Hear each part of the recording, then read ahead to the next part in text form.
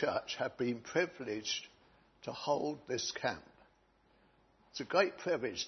I wonder how many children have come here over those 50-odd years and heard the gospel and been blessed. I don't know how many have been blessed, but certainly we heard of recently one girl down in Southampton who gave her testimony to coming on the camp and being blessed. And there have been many others over those 50 years. Some of the seed, of course, has been taken away by the birds. Others has taken roots and bear fruit. We're thankful for that, for the evidence that God has been working here amongst us, and the privilege that we've had. We're thankful for those, of course, who gave of their time these last 2 weeks, so willingly and eagerly. I'm reminded of the time that Nehemiah was building the walls, and he said of the people then, they had a mind to work. And that's how it has been, that our people here have, in a variety of different ways, have been willing to give their time and work and energy to these last 2 weeks. And in the coming week, we have the work down at Alderbrook as well for 2 days. We need to pray about that, to continue to pray. The work of the church here has not finished with the children going back to their various churches. We need to continue to pray that the word may be blessed as they've heard it. Some seed takes a long time to germinate. It's not always evident in the first place. But it's our duty to continue in prayer that the word may take root and bear fruit in due time. After the song that we're going to sing, Malcolm is going to read the passage that John is going to preach to us from later today. It mentions the children of Israel who were fretting and murmuring against God. And our first hymn encourages us to fill our hearts with joy and gladness for the many, many blessings that he gives us week by week. So when the music plays, let's stand to sing, fill our hearts with joy and gladness.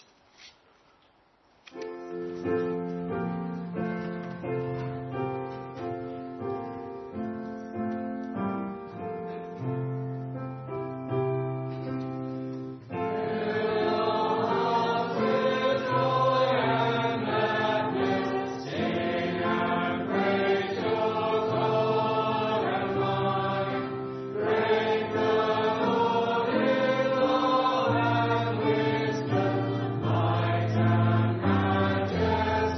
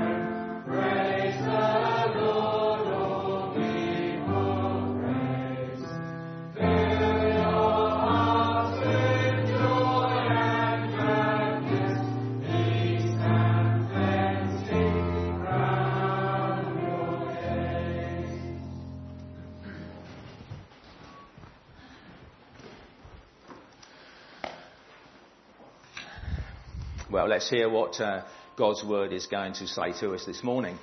We're in Numbers, the book of Numbers, chapter 21, and the Israelites have come out of Egypt and they're on their way to the promised land, and they're not too happy.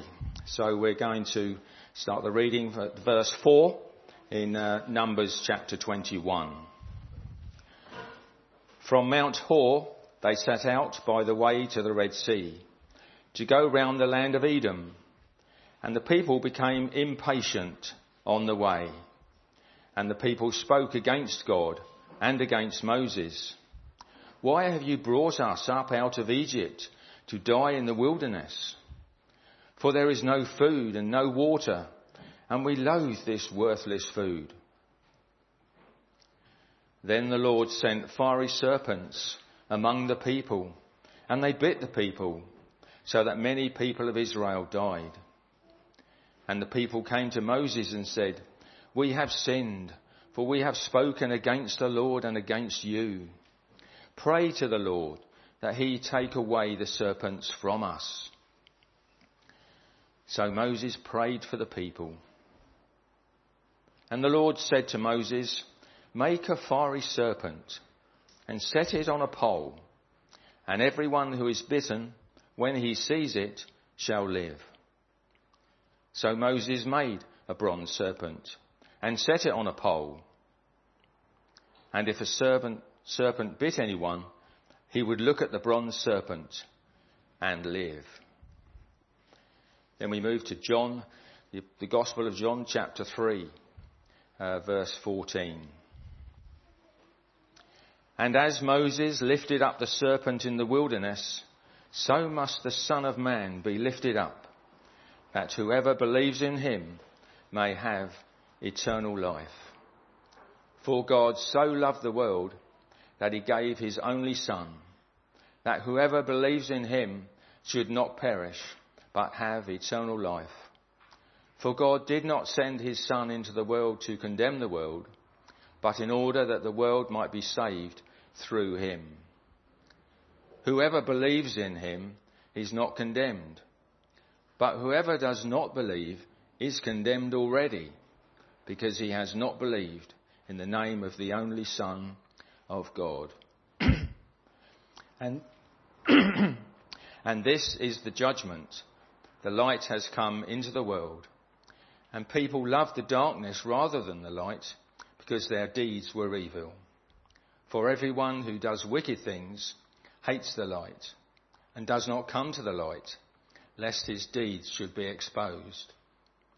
But whoever does what is true comes to the light, so that it may be clearly seen that his deeds have been carried out in God. Amen.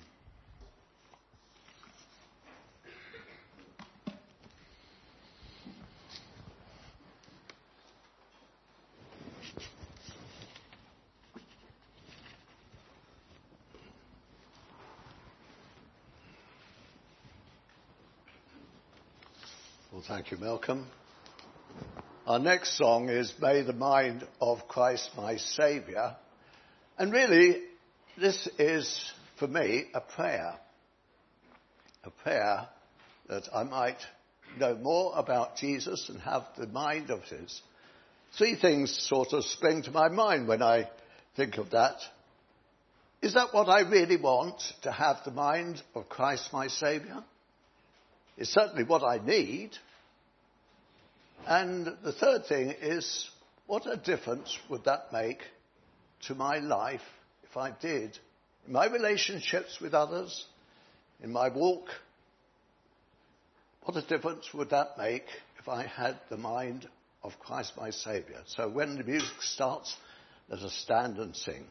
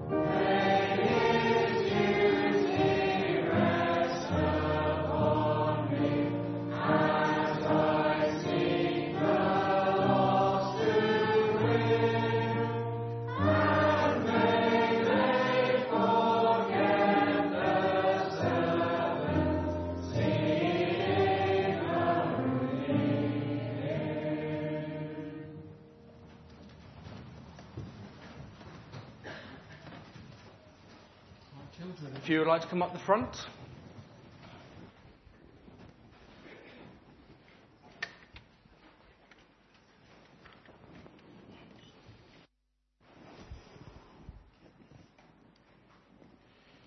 Great, come and sit down. It's good to see you. It's a warm day, isn't it? Who's hot?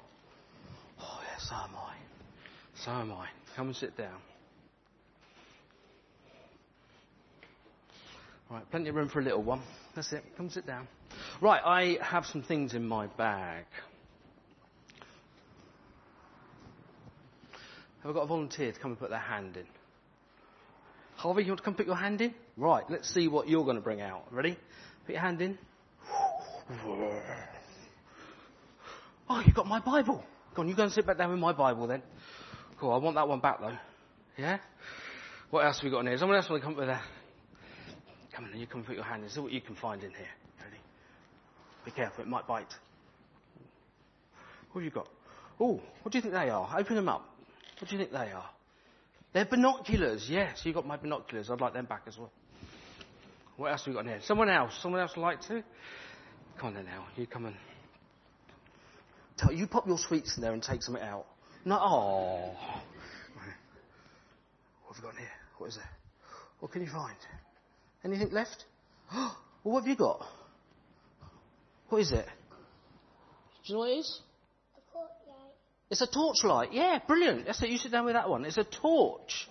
I have one more thing left in my bag. Would you like to come and get that? Would you like to come and get that out? I wonder what this is. What's that then? It's a scarf. It's a scarf. Oh, it's quite hot. You can keep that one, I think.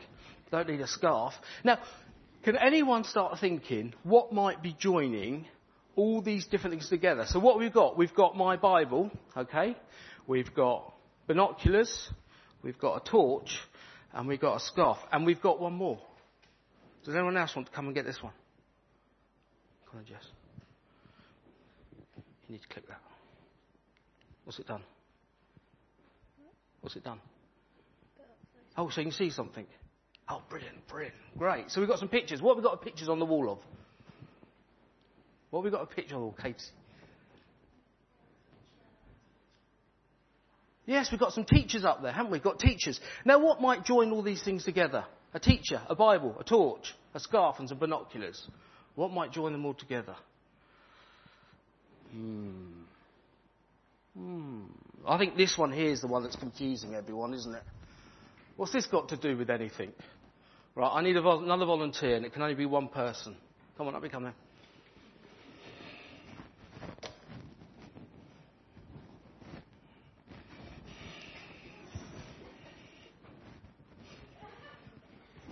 Right, does that give us a clue? What can Annie... She's blindfolded. What does that mean? Go on. She can't see. She can't see. So when it's really dark at night and we're going out for a walk, what do we need? A light, a torch. Elle's got a torch. If we're up mountain climbing and we've got a long way to walk and we want to see something a long way away, what do we use? What can we see? A car, did you say? Brilliant, yes. Binoculars, yes. We use our binoculars to see a long way away. Okay, brilliant. If we're stuck at school and we're trying to do some maths and you can't see, you can't understand, who do we ask? Who do we ask? Our teachers. They help us to see. Now then, Harvey, can I have my Bible back? Thank you very much. Would you like to go and sit down? Yes. Go on then. Our Bible. How can our Bible help us to see? Okay? Has it got eyes? No. Well, our Bible's a little bit like a teacher. A teacher helps us to understand. And the Bible helps us to see in two different ways. Now, we have a Bible verse. Can anyone think, before I put it up, of a Bible verse that we might use to help us see? Yes. I thought it was a blank slide there. There wasn't. Would you like to read it out?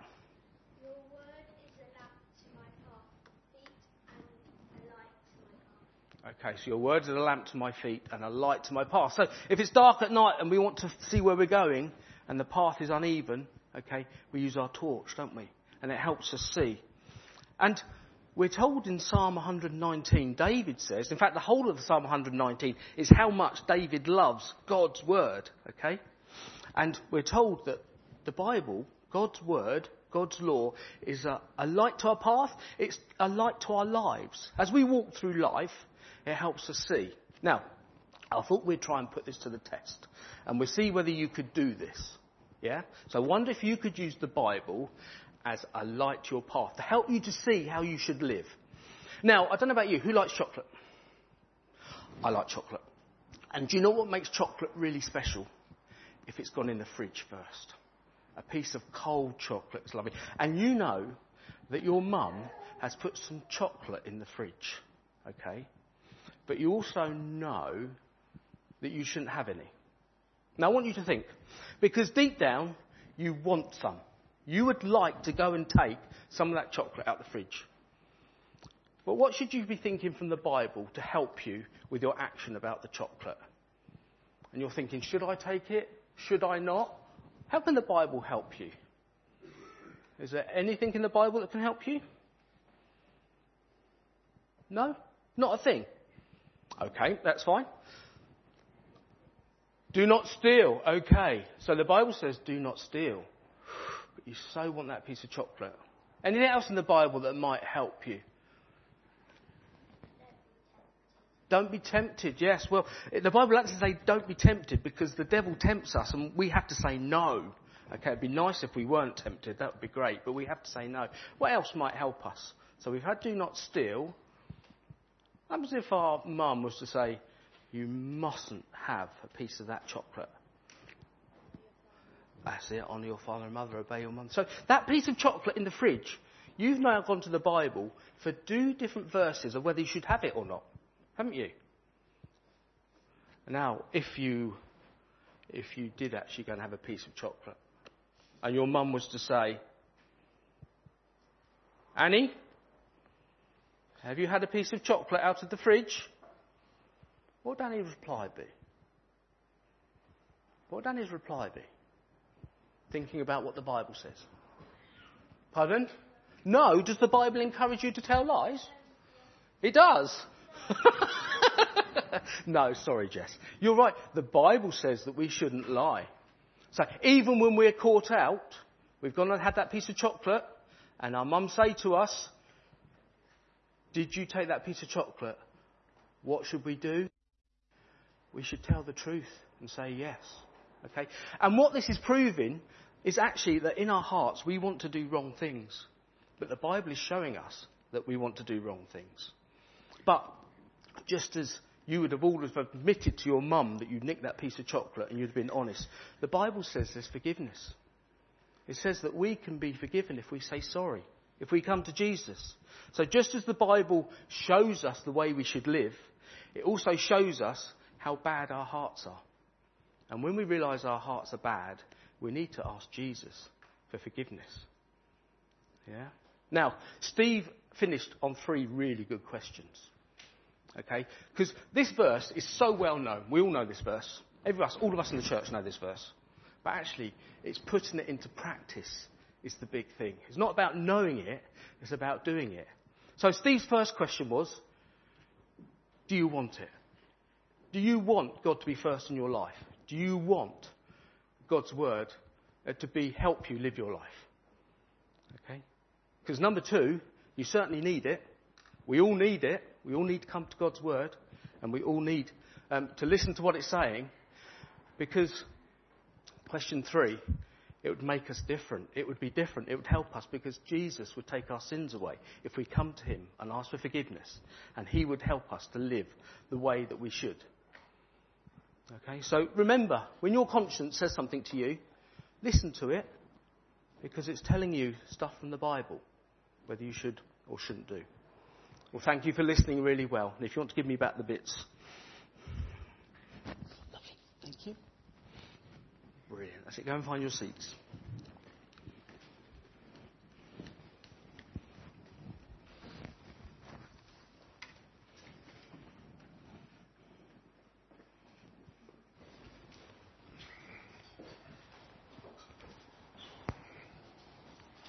Thank you, Martin.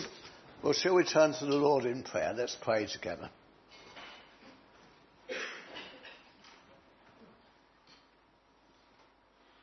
Almighty and ever-gracious God, do teach us how to pray. May your Holy Spirit direct us, guide us in our praying here this morning. O Lord, you know how each one of us has come here to worship today. And we pray, O Lord, that indeed each one of us may be stirred in our hearts, that we may listen carefully, but listening is not sufficient. We need, O Lord, to have it affect our hearts, to turn to you in repentance and godly sorrow over our sin, to look to you for redemption. O Lord, we pray that you will speak to each one here this morning. We do not know how they have come. We do not know what is the pressures on their life, but you do. You know about each one of us. You are the sovereign God. And we give thanks that you are indeed in control and over all. All events that happen in our life are ordered by our God.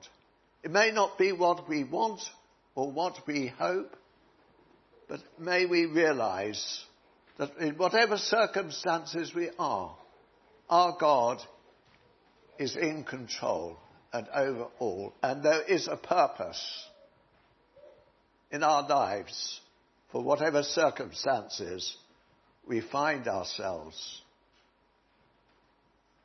Oh Lord, we come with thankfulness for the way that you have helped our young people's leaders in this 2 weeks. You've heard and answered prayer.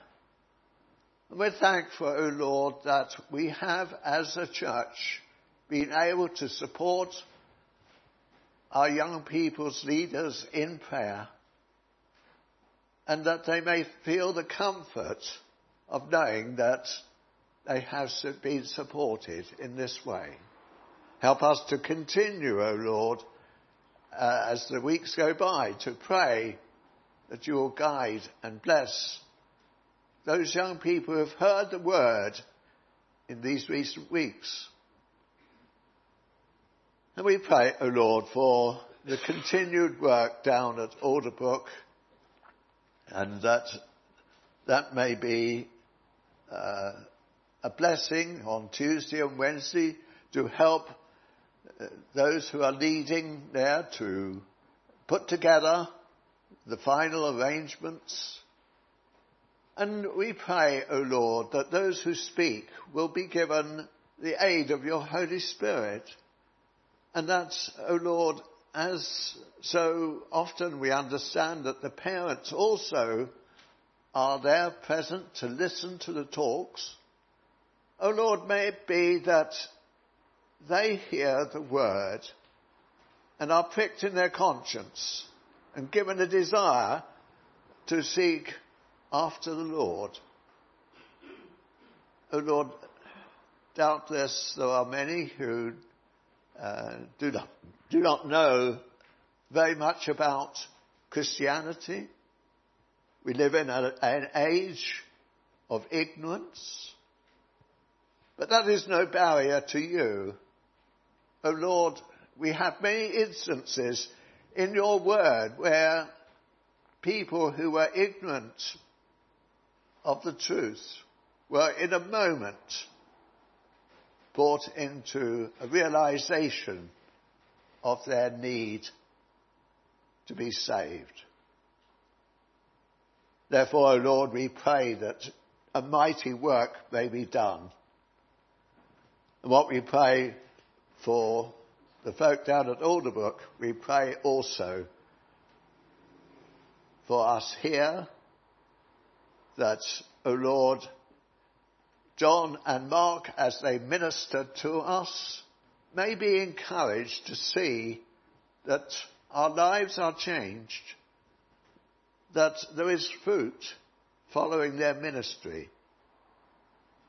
We pray, O Lord, that you will encourage them in their work. We commit Mark to you as he now takes up the responsibilities in our church. Thankful, O Lord, for the way that you have led him and led us as a church and provided for us an assistant to John. And that, O Lord, we pray that there may be unity between John and Mark and the elders and the leaders of our church. O Lord, what a precious gift unity is amongst us. And we pray that we may together walk in love and in unity. We pray for Keith down at Five Ash Down for 2 services this morning and this evening. You know, O Lord, the church down there is very low and the pastor is not well at the moment. Encourage Keith in his labours there. We pray, O Lord, that you will go before that church and guide and lead them and bless them. We pray for the work that is due to commence at the end of this month down in Jarvis Brook, that indeed may be flourish, and that there may be people in that area who are brought in to hear the word. And we plead, O Lord, that a mighty work of salvation may be known in that area. We pray for John Martin as he goes into the home this afternoon, that you will encourage him in speaking to the old people, and may they be encouraged. May they, O Lord, know your blessing upon them as they gather round the word this afternoon.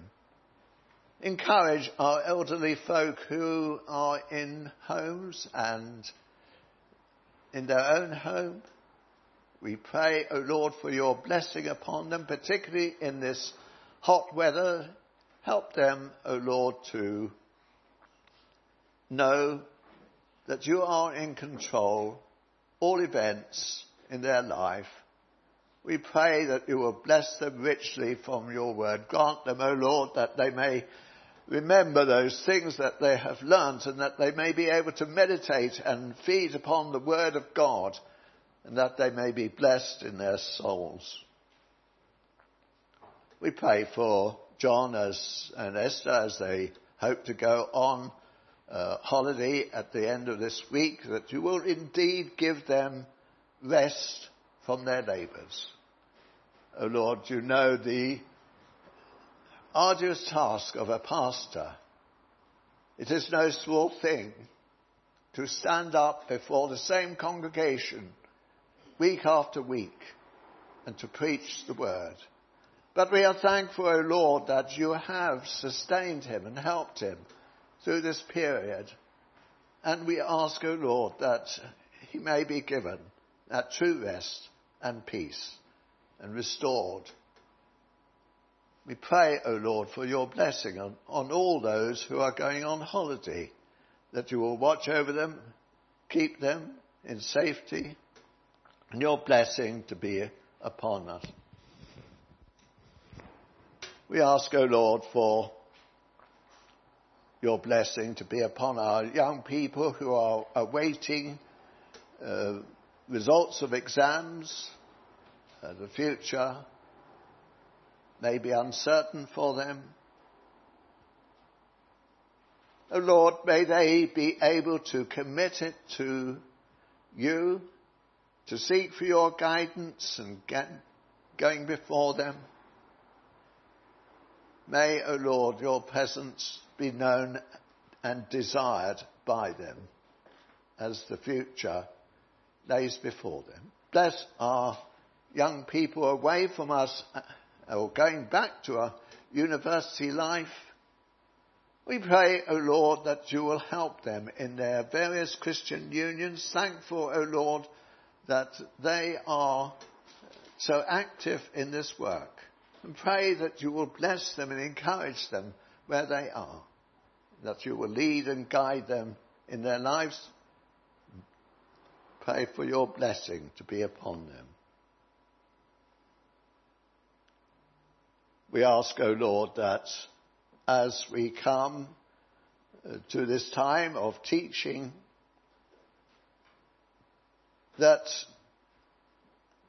it will be prepared soil that seed falls into. That, O Lord, you will help John in what he has meditated upon, what he is, his thoughts. And, O Lord, we pray that souls may be blessed here this morning. We're thankful, O Lord, that we have this place where we can meet together in quietness, and we do not have any fear of invasion and being taken off to prison. But, O Lord, the quietness is not sufficient. We want your presence to be here, blessing souls. We want, O Lord, to grow in grace and to be fruitful. Therefore, we commit this time to you and seek that you will bless us together. We ask these things through thy dear Son, our Saviour. Amen. Our next song is really an invitation. Come and see. Come and look to Jesus. In whatever circumstances you are, come and look to him for that help that you need. So when the music starts, let's join together.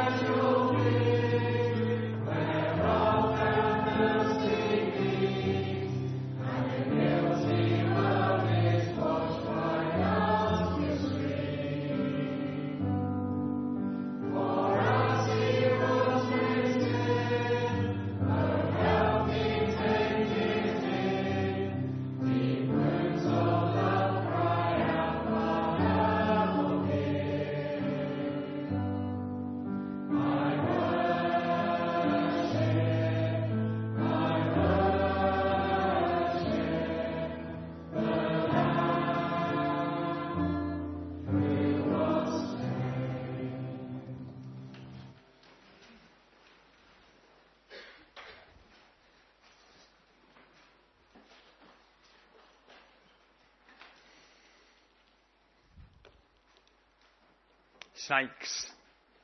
Don't know what you think as you look at that picture on the screen. Maybe you're fascinated by them. You enjoy the reptile zones or the snake houses if you go to a zoo. Maybe you're frightened of them. Maybe you dream about them. I don't know how many times I dream about snakes. I'm not especially I'm wary of snakes, but not especially petrified of snakes, but I seem to end up dreaming about them quite a lot. I was speaking to Rosie in Papua New Guinea a couple of weeks ago. She was telling me about the snake on her roof. She was disappointed that somebody killed the snake on her roof. A lady thought it was a poisonous snake, so killed it, but actually it wasn't, and it was helping Rosie to keep the rats at bay in the house, which were a bit rampant. Such is missionary life in Papua New Guinea. Well, our passage has snakes in them, which makes it fascinating and perhaps to a degree frightening. It's part of what happened to God's special people in Old Testament times, the Israelites. And they were travelling through the desert. And this little episode, as well as being dramatic, pictures something very significant. In fact, in these few verses, we have the main message of the Bible pictured. I think it's an amazing picture, really, of what happens later on. And Jesus tells us what it points to, and we will get to that. In fact, we've read about it already. But one thing that's really interesting and struck me more so as I've been thinking about it this time is the fact that snakes are involved in the story in two ways. Hence our title, Deadly Snakes and a Life-Giving Snake. I spoke to somebody on my walk this morning. It was quite nice. They were intrigued by my sermon title. They'd read the bulletin. They'd seen the title. They were wondering what it's about. Maybe as you see the title, you're thinking, what's this about this morning? Well, it's about this episode in Numbers 21.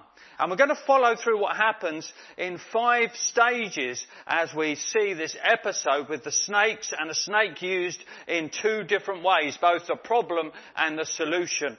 We start off with grumbling. Now, grumbling and complaining is very common, isn't it, in society? It's sadly very common in our lives. I don't know how often you hear grumbling. I don't know how often you're part of grumbling. It was certainly very common and a big feature in the life in the desert of this group of people that were travelling through. And you may say, well, the heat does make you grumpy. I found this out this last few days. And they had plenty of difficulties in travelling through the desert, and they certainly did. But there's a lot more going on here in their hearts and attitudes, and we will find that out as we think a little about their situation. Let's read verses 4 and 5 and see their grumbling. From Mount Hor, they set out by the way to the Red Sea to go around the land of Edom. And the people became impatient on the way. And the people spoke against God and against Moses. Why have you brought us up out of Egypt to die in the wilderness? For there is no food and no water, and we loathe this worthless bread. Grumbling is often a sadder thing than we realise.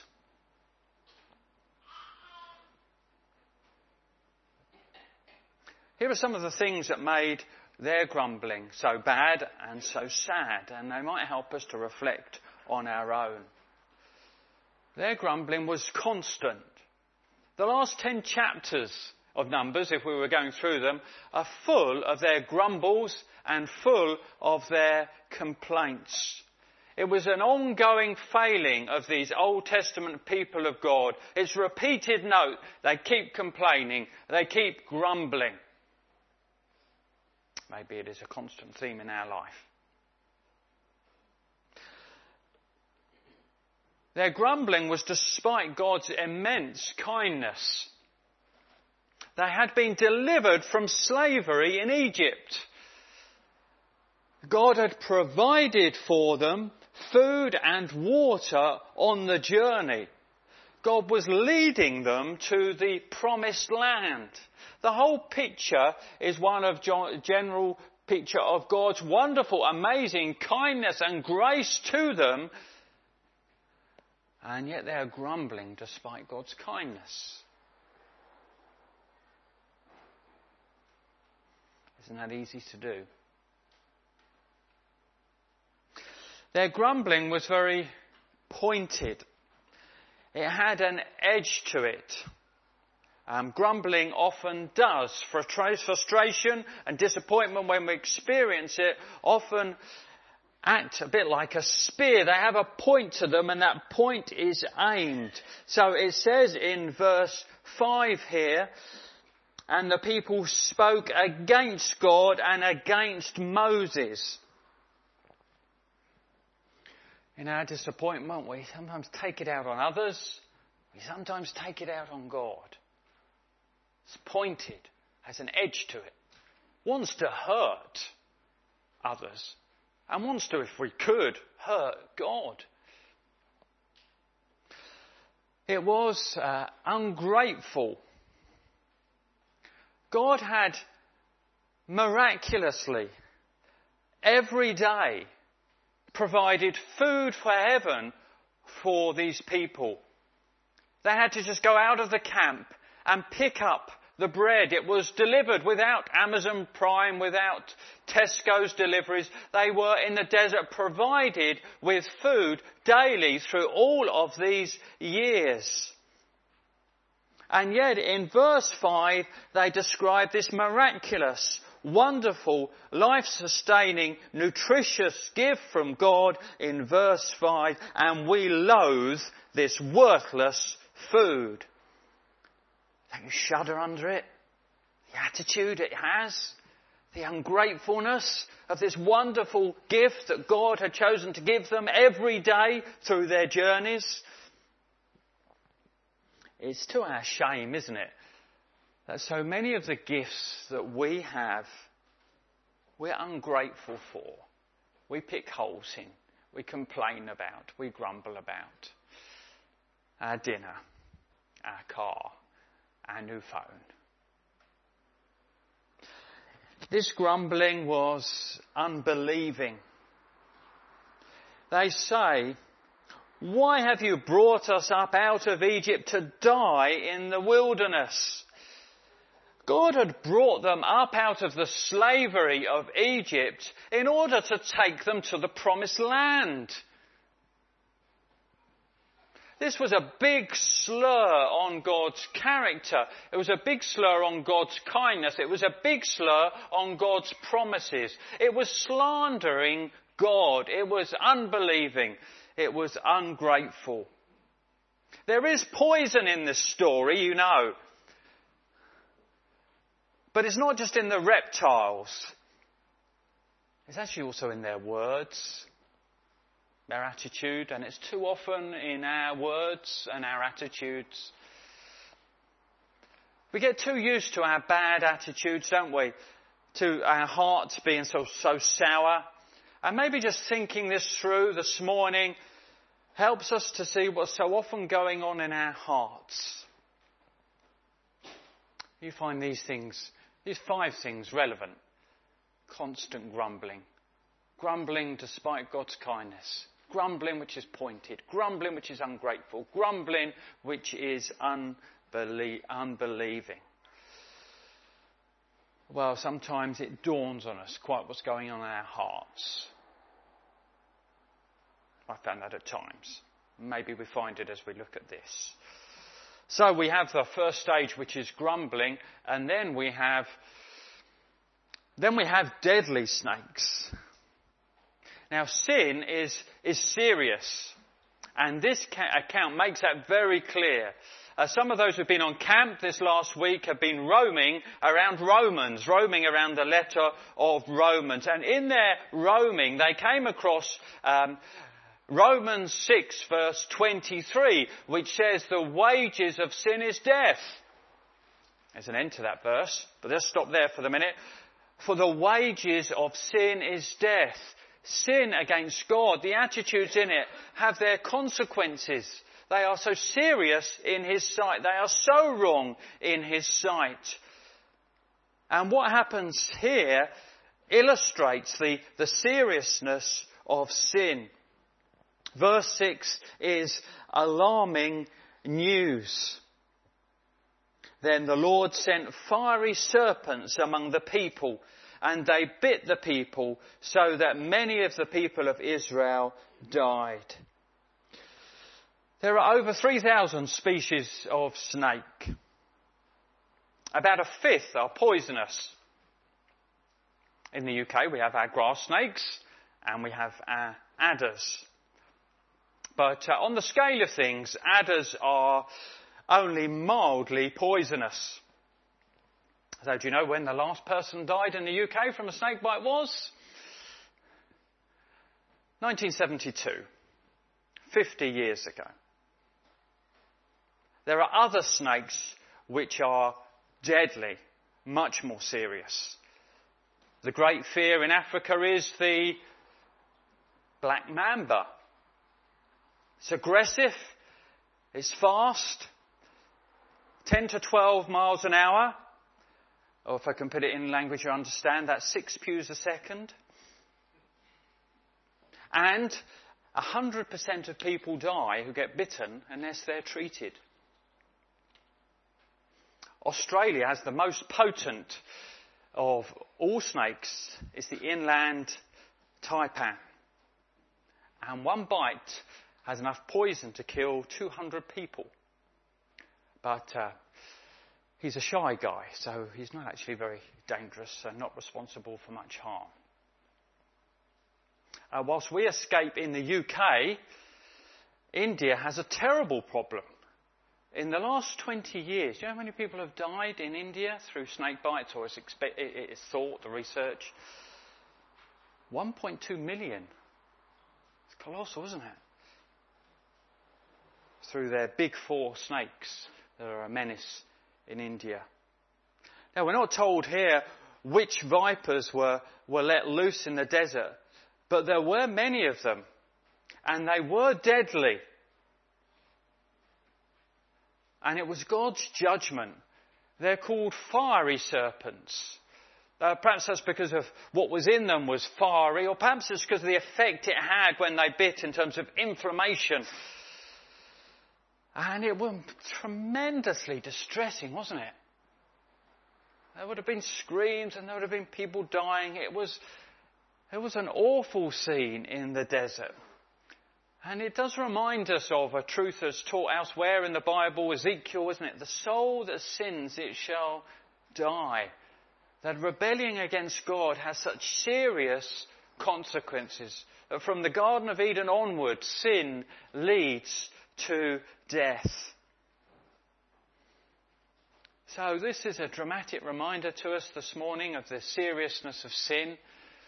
Maybe you overlook that. We do overlook it, don't we? We're too accepting. We're too generous. We're too charitable towards ourselves. We forget how righteous God is. We forget how wrong evil and rebellion is.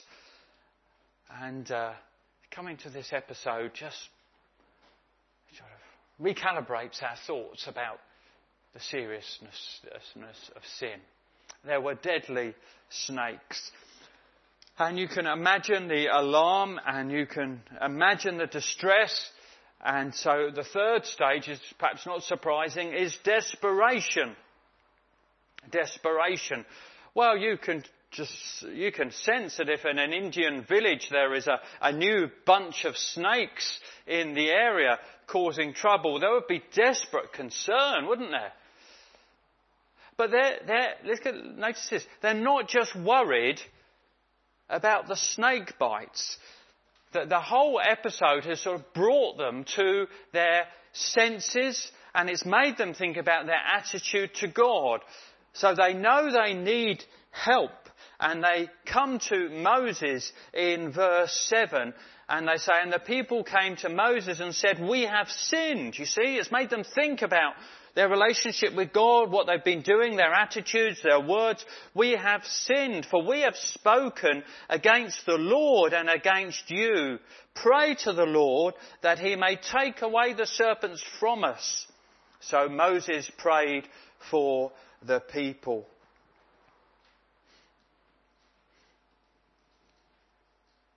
Some things happen in life, don't they, which help us to start to see our sin in its true colours.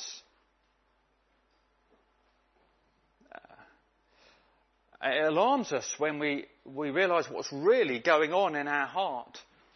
And the work of the Holy Spirit is to make us see more plainly what's happening in our hearts.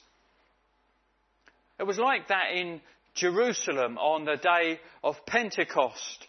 The people had rejected Jesus, and they didn't seem to think that was serious. And, everyone else was doing it, and they went along with it, and they justified their actions. But when Peter spoke, it's as if they then see their sin, instead of as a blur, they see it in high definition, and they realise what they have done before God. And this is what they say in Acts 2 and verse 37. Now when they heard this, they were cut to the heart and said to Peter and the rest of the apostles, brothers, what shall we do? There was desperation over their guilt and over the shame and over the things they'd done and their rejection of God. I wonder if you've ever felt anything like that. You started to see your sin more in sort of, rather than a blur, which doesn't really mean, you see it in high definition. You see what's involved with your heart.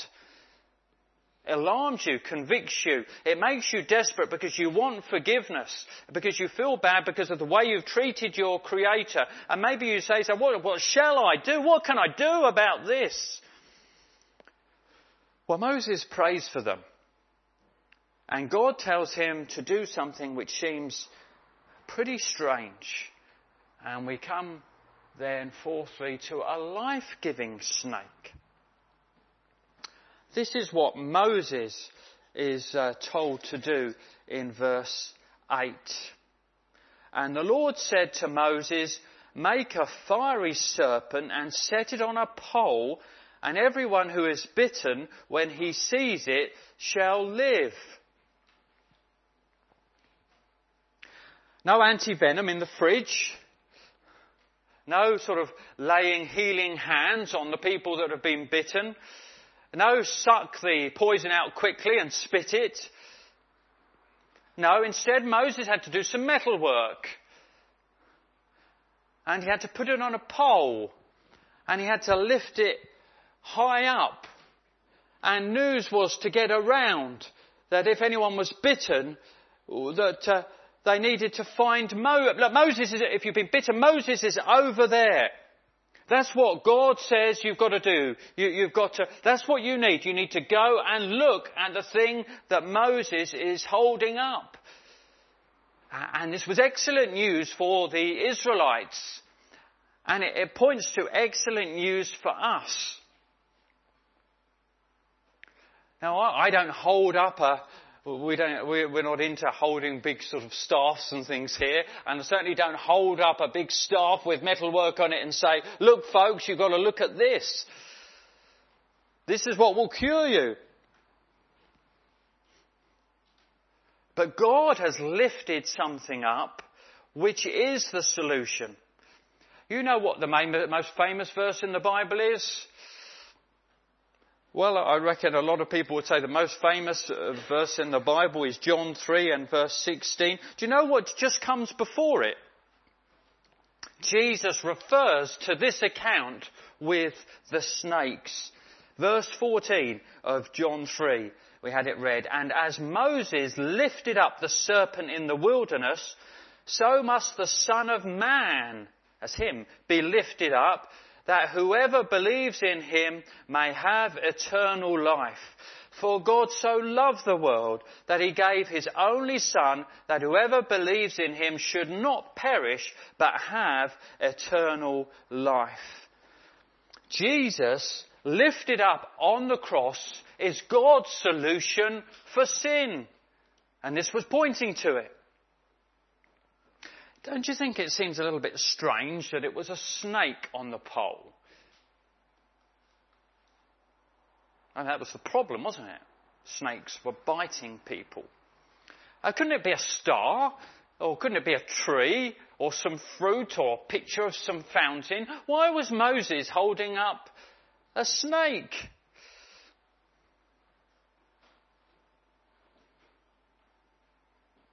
How can Jesus be represented by a snake?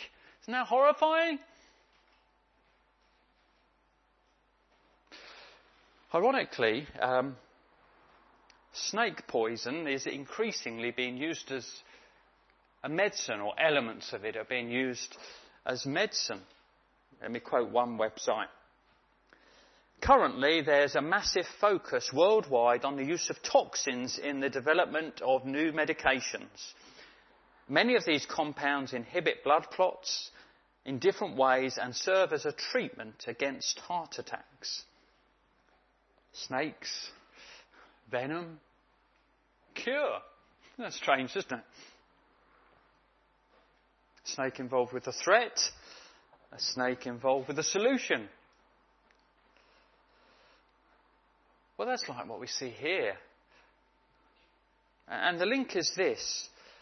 Jesus, on the cross, took the sin of others. Since the first few chapters of the Bible, a snake has been linked with sin. And Jesus, on the cross, the Bible says, became sin. He bore the punishment of sin. He took the sin of others. 2 Corinthians 5 puts it neatly like this. For our sake he made him to be sin who knew no sin, that in him we might become the righteousness of God. So of all, if you like, the descriptions of Jesus, there's some lovely descriptions of Jesus, isn't he? He's the lion, and he's the lamb, and he's the vine, and he's the bread of life, and he's the light of the world, and Jesus is the snake. What a description for the Holy Son of God to take upon himself. He's the snake because he is the sin-bearing sacrifice which takes away the sin of others. And that is God's solution. Our guilt, our shame, taken away on the cross. And this desert episode is pointing forward to God's great plan of what he would do for the world. And then we move on, lastly, to the response, which is also thought-provoking. It's looking.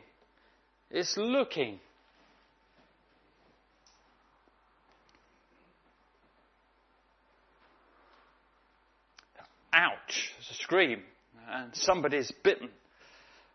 The poison is in them, and perhaps they can feel it. I've never been bitten by a snake, I don't know whether you have, but perhaps they can feel it start to move a little bit in their veins, start to circulate around their body. What's there to do? What have they got to do? They've got to look at the pole. They've got to look at what's lifted up. They've got to look at God's solution. They've got to look at the emblem of sin. They've just got to look at it. That's what they have to do. They have to look at it. And many of them did in verse 9. So Moses made a bronze serpent and set it on a pole. And if a serpent bit anyone, he would look at the bronze serpent and live. When he sees it, he shall live.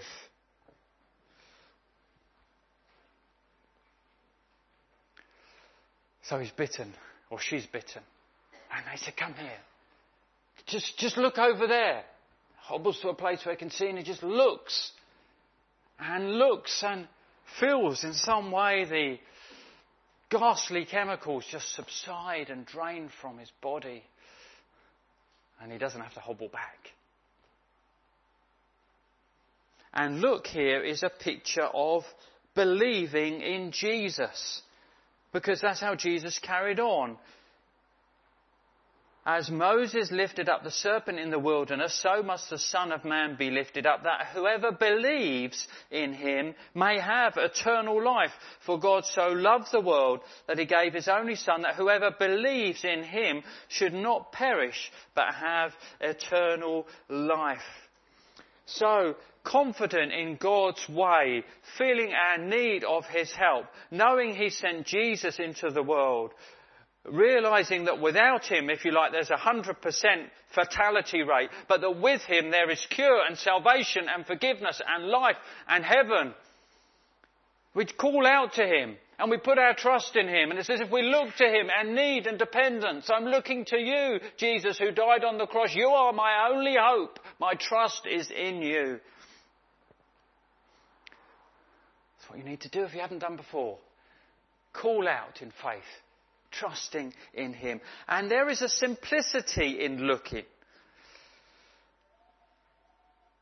We moved Hannah, our middle daughter, to a flat share in London last month. Her flat share was in central London, so we looked up on the websites about the congestion charge. And this was a first time for us rural townies to deal with this, and it was, as often is the case, more complicated than I realised. So I had to set up an account, and that involved creating a password and I think as well some form of PIN number, and they texted something to my phone and I had to put that in as well, and there were some key questions of your mum's maiden name and things like this, which might act as prompts. And then I had to put in some information about the vehicle and its registration number. And then I had to pay, so I had to set up a credit card, put the credit card in, it's £15. And the whole business, I can't remember exactly, but I think it took a good hour or more. And then we went to Dulwich, where Hannah was lodging, and we picked up her stuff to help her to move to Bermondsey, near the Thames, quite near Tower Bridge. And as we did so, we thought it was rather strange that there were no signs about entering a congestion charge zone. And then it dawned on us. We didn't need a congestion charge to get to Bermondsey. I'd made it such hard work, so complicated. I'd spent time and I'd paid £15 that I didn't need to, and it was free. It was as simple as that. I didn't need to spend that hour. I could have just travelled and travelled back. And that's how some people are with finding forgiveness. Maybe you are. Make it very complicated. They imagine they have to do lots. They imagine they have to pay lots. They imagine it can't be easy. And it's a simplicity in the good news of Jesus. Look and live. Believe and be saved. Are you making it more complicated than you need to? They didn't have to do an obstacle course. They didn't have to hobble up to some high peak. They didn't have to pass an exam on reptiles there in the desert. It was look and live. And we just need genuine trust in Jesus. For God so loved the world that he gave his only Son, that whoever believes in him should not perish, but have everlasting life. It reminded me of the conversion of who was somebody who was really quite a national figure in the 1800s. His name was Charles Spurgeon. He was a Baptist preacher. And this is what he says about the time when he came to know Jesus. I sometimes think I might have been in darkness and despair until now, had it not been for the goodness of God in sending a snowstorm one Sunday morning. So we ended up going to church in Colchester, and there was a sort of sub-preacher because the real preacher couldn't get there. He carries on about this preacher. He was obliged to stick to his text for the simple reason he had little else to say. The text was, "Look to me and be saved, all the ends of the earth." He did not even pronounce the words rightly, but that did not matter. There was I, thought, a glimmer of hope in the text for me. The preacher began thus. This is a very simple text indeed. It says, "Look. Now looking don't take a deal of pain. It ain't lifting your foot or your finger. It's just look. Well, a man needn't go to college to learn to look. You may be the biggest fool and yet you can look. A man needn't be worth 1,000 a year to look. Anyone can look. Even a child can look." Carries on. When he had managed to spin out about 10 minutes or so, he was at the end of his tether. Then he looked at me under the gallery. And I dare say with so few present he knew me to be a stranger. Just fixing his eyes on me, as if he knew all my heart, he said, "Young man, you look very miserable." Well, I did. But I had not been accustomed to have remarks made from the pulpit about my personal appearance before. However, it was a good blow and rightly struck home. He continued, "And you will always be miserable, miserable in life and miserable in death if you don't obey my text. But if you obey now, this moment, you will be saved." Then lifting up his hand, he shouted, as only a primitive Methodist could do, "Young man, look to Jesus Christ. Look, look, look. You have nothing to do but look and live." And he carries on. There and then the cloud was gone. The darkness had rolled away. And that moment I saw the sun. And I could have risen that instant and sung with the most enthusiastic of them of the precious blood of Christ and the simple faith which looks alone to him. Look and live. Maybe you've been making it too complicated. That is the message that we get from this account. The seriousness of our sin, its consequences, our desperate need for help, but God's provision in sending his Son to the cross and our need to look in trust in him. Well, may God make this passage significant in the lives of some here or some watching this morning. Amen.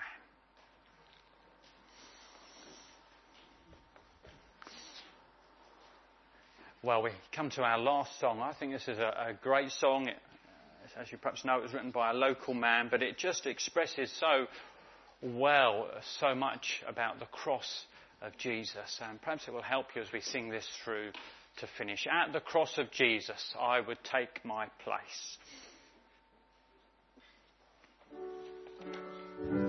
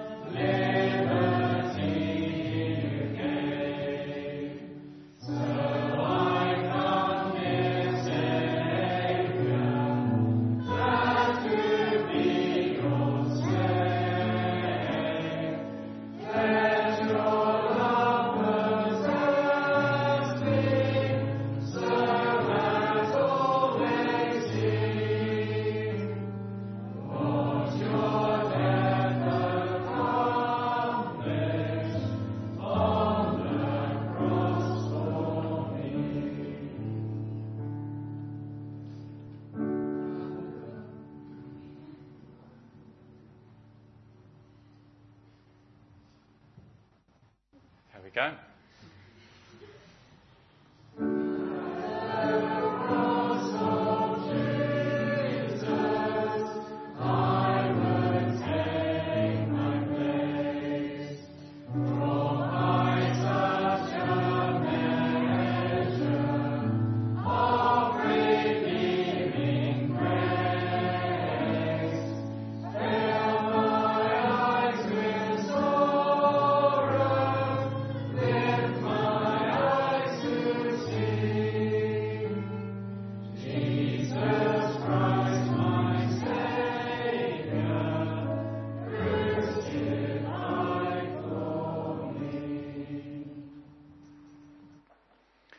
Lord, we thank you for the way in which this dramatic episode in the desert points to the truth of the way of salvation through Jesus.